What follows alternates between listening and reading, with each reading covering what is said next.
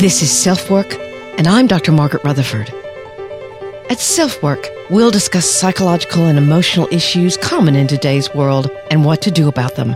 I'm Dr. Margaret, and SelfWork is a podcast dedicated to you taking just a few minutes today for your own self-work.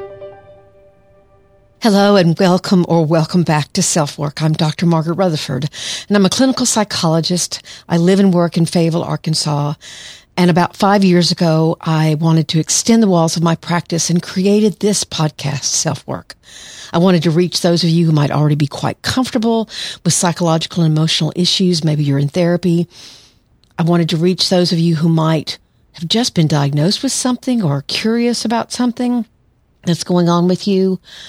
But also to a third group, to those of you who might tell someone you know, oh, I'd never darken the door of a therapist, but something has caused you to want to listen for some answers. Welcome to all of you. You know, it's hard for me to believe that I've created 250 episodes of SelfWork with the incredible and quite talented help of my audio engineer, John Crowley of Loudmouth Studio, and my awesome coordinator, publicist, general cheerleader, Christine Mathias. And of course, I want to thank all of you. If I had no audience, there'd be no reason to create another episode. We actually have our 5th anniversary coming up also in about 2 weeks, and I need to start planning a celebration. I'd love to hear any ideas that you might have. So in preparation for this episode, I had to wonder, what else have I done 250 times? Or even, what have I done for 250 weeks in a row? I can promise you not much. Certainly no diet has lasted that long. These thoughts brought me to the topic of self-discipline and sacrifice. What makes sacrifice and self-discipline worth it? Is self-discipline the same as willpower? What creates self-discipline? Can you learn to have more willpower? What makes something worth sacrificing for?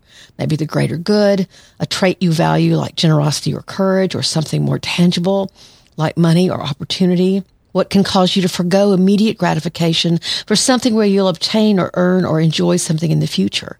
Certainly for many, having a talent or ability that needs to be honed and takes a lot of sacrifice can be a way out of poverty and a way toward a better life. Is it your fault if you struggle with willpower? We're going to answer all these questions on today's episode of SelfWork. If you've listened before, you can probably guess that I don't believe that it's your fault. Nor has that been my experience as a therapist. There are other answers. But I know there are many who walk around shaming themselves for not having enough willpower. The listener email is from a woman who found herself within the traits of perfectly hidden depression and wanted to let me know what had helped her see that, and asked about conquering the anxiety of opening up. We'll talk about these things and more in this episode, sponsored once again by Athletic Greens. So glad you're here for this episode. Let's get down to the business of letting you know what I found in the most recent research on willpower.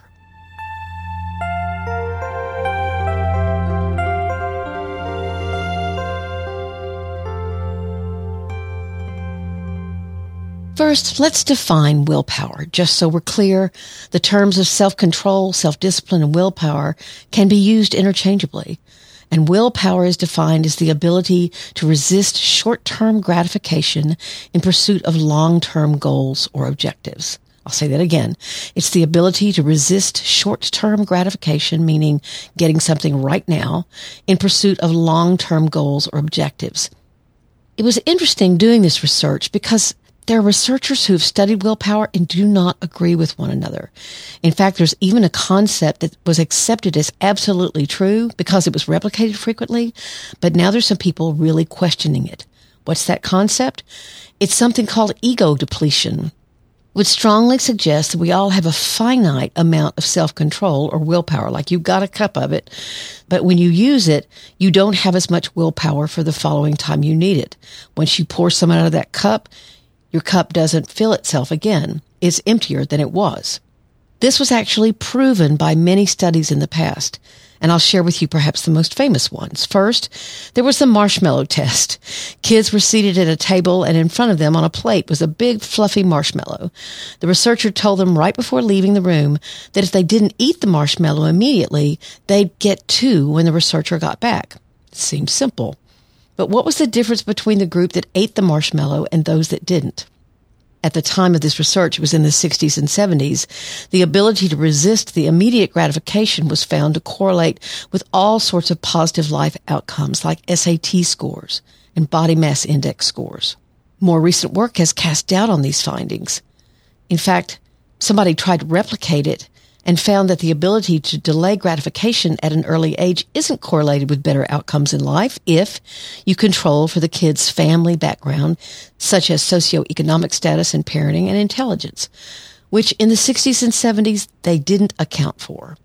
What's more, the kids who were best at delayed gratification weren't necessarily intrinsically better at resisting temptation. What they seemed to be doing was using another strategy. What does that mean? For example, they didn't look at the marshmallows. They looked away. Or they pretended the marshmallows had rocks in them. I kind of made that one up, but you get the drift. Basically, it wasn't necessarily something about themselves as kids, but they used a strategy to help them delay gratification so they could have 2 marshmallows instead of 1. We're going to talk more about this in a minute, this using your mind to view the task differently. The other famous test involved freshly baked chocolate chip cookies and radishes. One group was told to enjoy the cookies, eat all they wanted. The second group was told they could only have radishes. The study found that after the first group had eaten the cookies, they actually were able to perform better than the group that had had radishes, because, the theory was, the first group didn't have to use willpower at all, and the second group had used their willpower up by eating radishes. There have been other tests that haven't involved food, and if you want to read more about them, the links are in the show notes. But it's pretty confusing. The experts don't agree with one another, at least now. So if you read one article, please don't think that's the truth. It looked to me like the truth is unclear. One American Psychological Association article summarized a whole bunch of research in a bullet list of what had been absolutely proven. Since this whole idea of ego depletion is being questioned, I'm only going to talk about the findings that had more to do with other things, and as always, add in my 2 bits. And these ideas that I'm going to tell you actually fit in with what I've observed over the years, as so many people who are in therapy are trying to change their patterns of behavior or thinking, and that can certainly take willpower. Here's some of the points they make. Avoiding temptation and planning ahead are effective tactics for maintaining self-control in the face of temptation. This was called the if-then technique. Basically, you have a plan. If X happens, then you'll do Y. You've thought ahead. I like this idea because it also recognizes that you're not in control necessarily of what happens. Maybe the thing you want to focus on is getting someplace on time. Well, obviously, you may be able to control some of that, but not all of it. Here's another idea. With the right motivation, you may be able to persevere even when your willpower strength has been depleted. This one makes a ton of sense to me and alludes to what I say in almost every episode of SelfWork. Hearing from you gives me motivation to continue. Reviews, ratings, emails, SpeakPipe messages. I know you're out there, and that's motivating. So I've been able to persevere. A third point is it's more effective to focus on a single goal at a time rather than attacking a list of multiple resolutions at once. I see this in therapy all the time. People get demoralized when they try to change multiple things. Slow down. Make a list of everything that you want to happen and each small step to get there. Literally, every small step. Let's say your goal is to make your family dinner and you're not accustomed to cooking. Literally write down all the steps involved. Rather than being stopped in your tracks, literally write down, I need to find a recipe that uses ingredients that you know. Make sure you have the right pots or utensils, ones that are familiar to you. Make a list of ingredients. Go to the store and buy them. All these things are on your list. Read over the recipe again. If there's something you don't understand, watch YouTube. You can see that before you ever open a can or start to boil water, you've gotten yourself prepared. And of course, you don't want to shame yourself. I shouldn't have to do all this just to make dinner. You're learning. And so if you focus on single steps rather than the whole thing at once, it really can be very helpful. I've used this a lot as a technique in therapy. And the last point they make is, just as muscles are strengthened by regular exercise, regularly exerting self-control may improve willpower strength over time. I think this point refers to the idea that's coming up next. Basically, you're building habits. You're building routine. You're building the habit of speaking positively to yourself. You're building the habit of breaking tasks down to small steps. And all these habits actually look like willpower. I think this is an extremely important point that I will stress here in a minute after we've heard from Athletic Greens. Athletic Greens came on board SelfWork now a few months ago with an offer for SelfWork listeners to try their product. And because of being a SelfWork listener, you'd receive bonus products as a gift with a subscription. I don't really know how many of you have tried it, but quite a few I can tell. And I'd love to hear from you about how you're feeling. Please email me at askdrmargaret@drmargaretrutherford.com because I'd love to share your experience here on SelfWork. So some of you are saying, what is Athletic Greens? It's a life-changing nutritional habit. Their daily all-in-one superfood power is your nutritional essential. It's by far the easiest and most delicious nutritional habit that you can add to your daily routine today and empower yourself toward better habits. And it's a lot more pleasant than eating celery, I promise you. I've never liked powdered things, but this one isn't too sweet, but also not too grainy, and I look forward to it in the morning. You're actually just getting optimal nutrition on a daily basis, and you don't have to take multiple supplements, just one thing. I take a scoop a day and know that I'm getting 75 vitamins, minerals, whole food source ingredients, including a multivitamin, multi-mineral, probiotic, green superfood, and more. In fact, I just had my annual OBGYN appointment, and his last words to me were, make sure you're getting enough D3, and the supplement you receive as the SelfWork bonus with the subscription contains both D3 and K2. So I smiled and said, oh, I got that. I hope you'll try it. Both my husband and I love it and have kept it up now for several months because it's making a difference. So here's the link, athleticgreens.com/selfwork.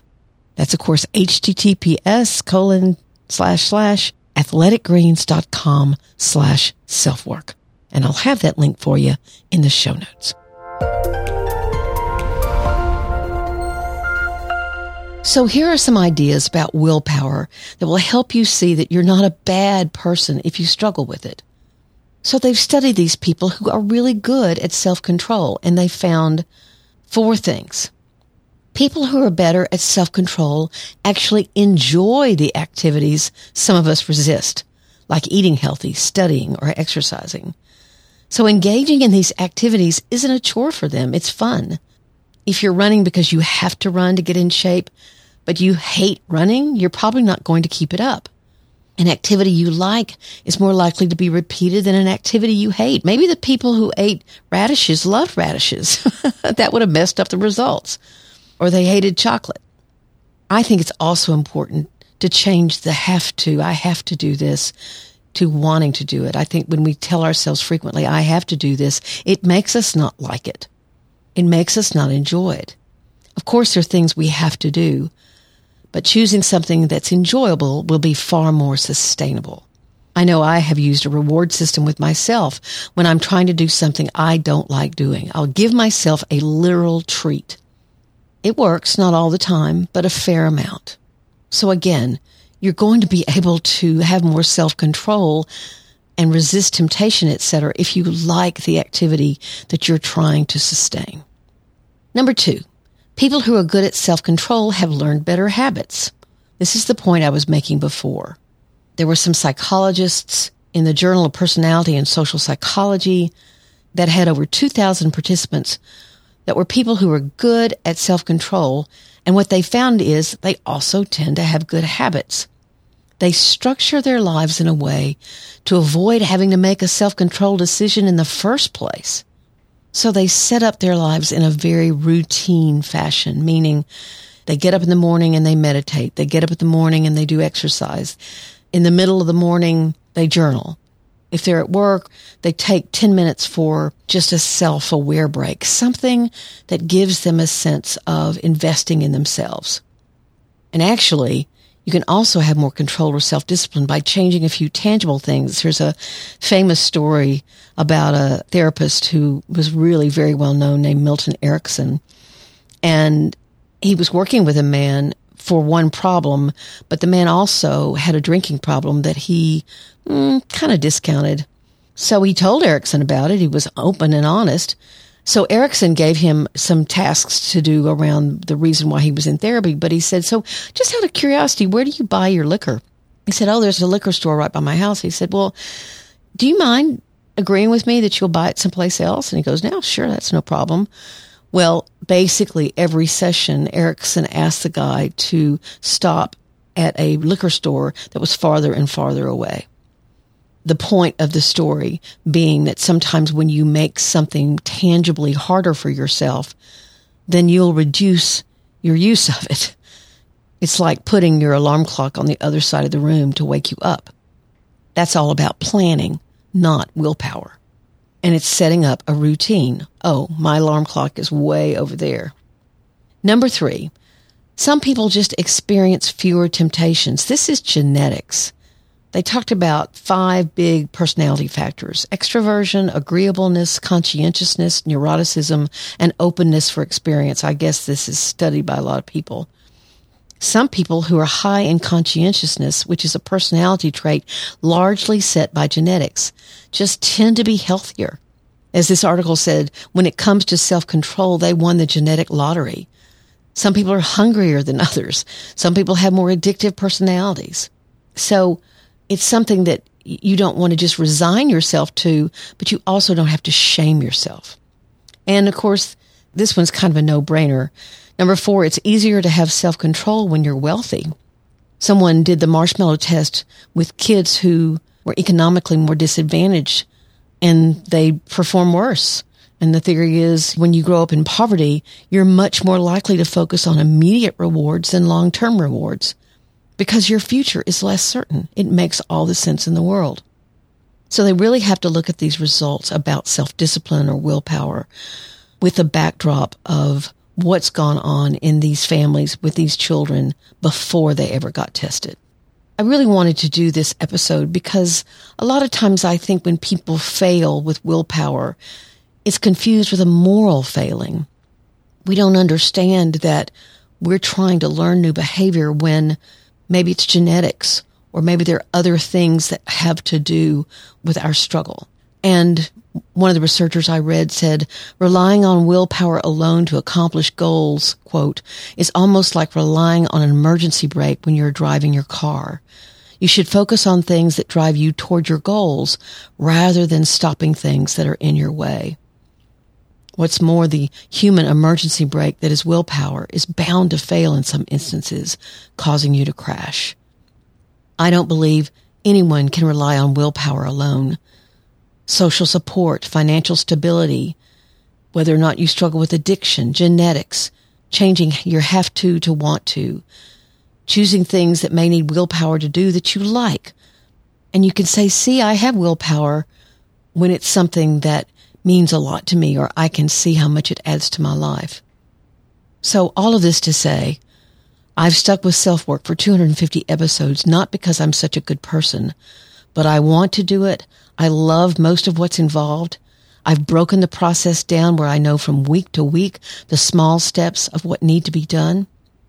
I have a routine, and I'm very motivated when I hear from you that my work and words have meant something to you. You can find this in your own life and prove to yourself that you don't have a moral failing. You're just not setting your willpower up for success.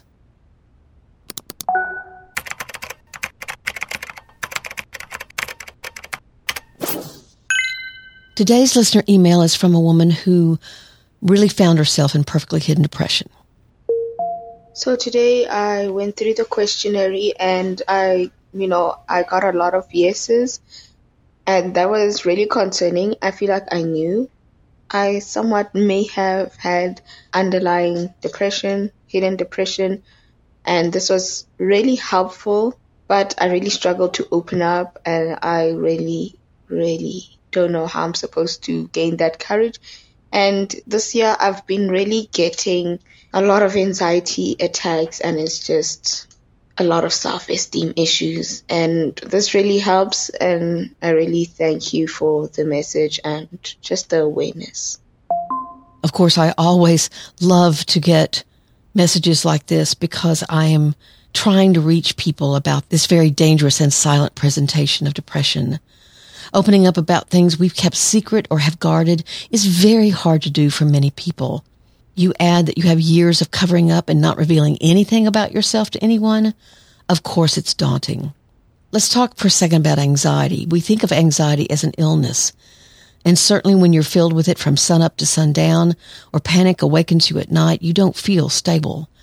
But I think it's helpful to consider anxiety, especially panic, as your unconscious, or as a book I'm reading currently calls it, the non-conscious mind, is alerting the conscious mind that something is wrong. If you think about it in this context, then instead of needing desperately to get rid of the anxiety, as this listener seems to want to, you'll focus instead on the message and ask yourself, so what is wrong? What is off? Where is my sense of fear coming from? You can sit down and gather your thoughts, or you can talk to a trusted friend and ask for their observations, or you can go into therapy. But how then do you actually begin to open up? I always recommend to people that the best place to start is exactly where you are. You don't want to shame yourself and say, I should be able to talk, or I'm wasting my time and money if I don't know what I'm supposed to be doing. Instead, start where you are. I'm not sure how to do this.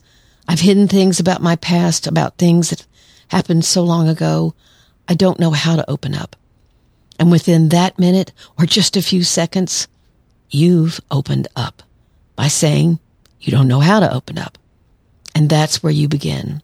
That's for a conversation with a therapist. But if the conversation's with a friend, you can say, I want you to know something, but the only thing I'm ready to say today is that I avoid anyone, even you, knowing much about me. It's not because you're not a friend. It's because I don't know how. Boom. That's it. You don't have to go further. So I want to say to this listener, your anxiety is a signal. And if you choose to listen to that signal, think about its potential origins, write down what comes up for you, maybe talk to a friend or therapist for affirmation, and then you'll begin to feel more empowered. Thanks so much for sending in your question.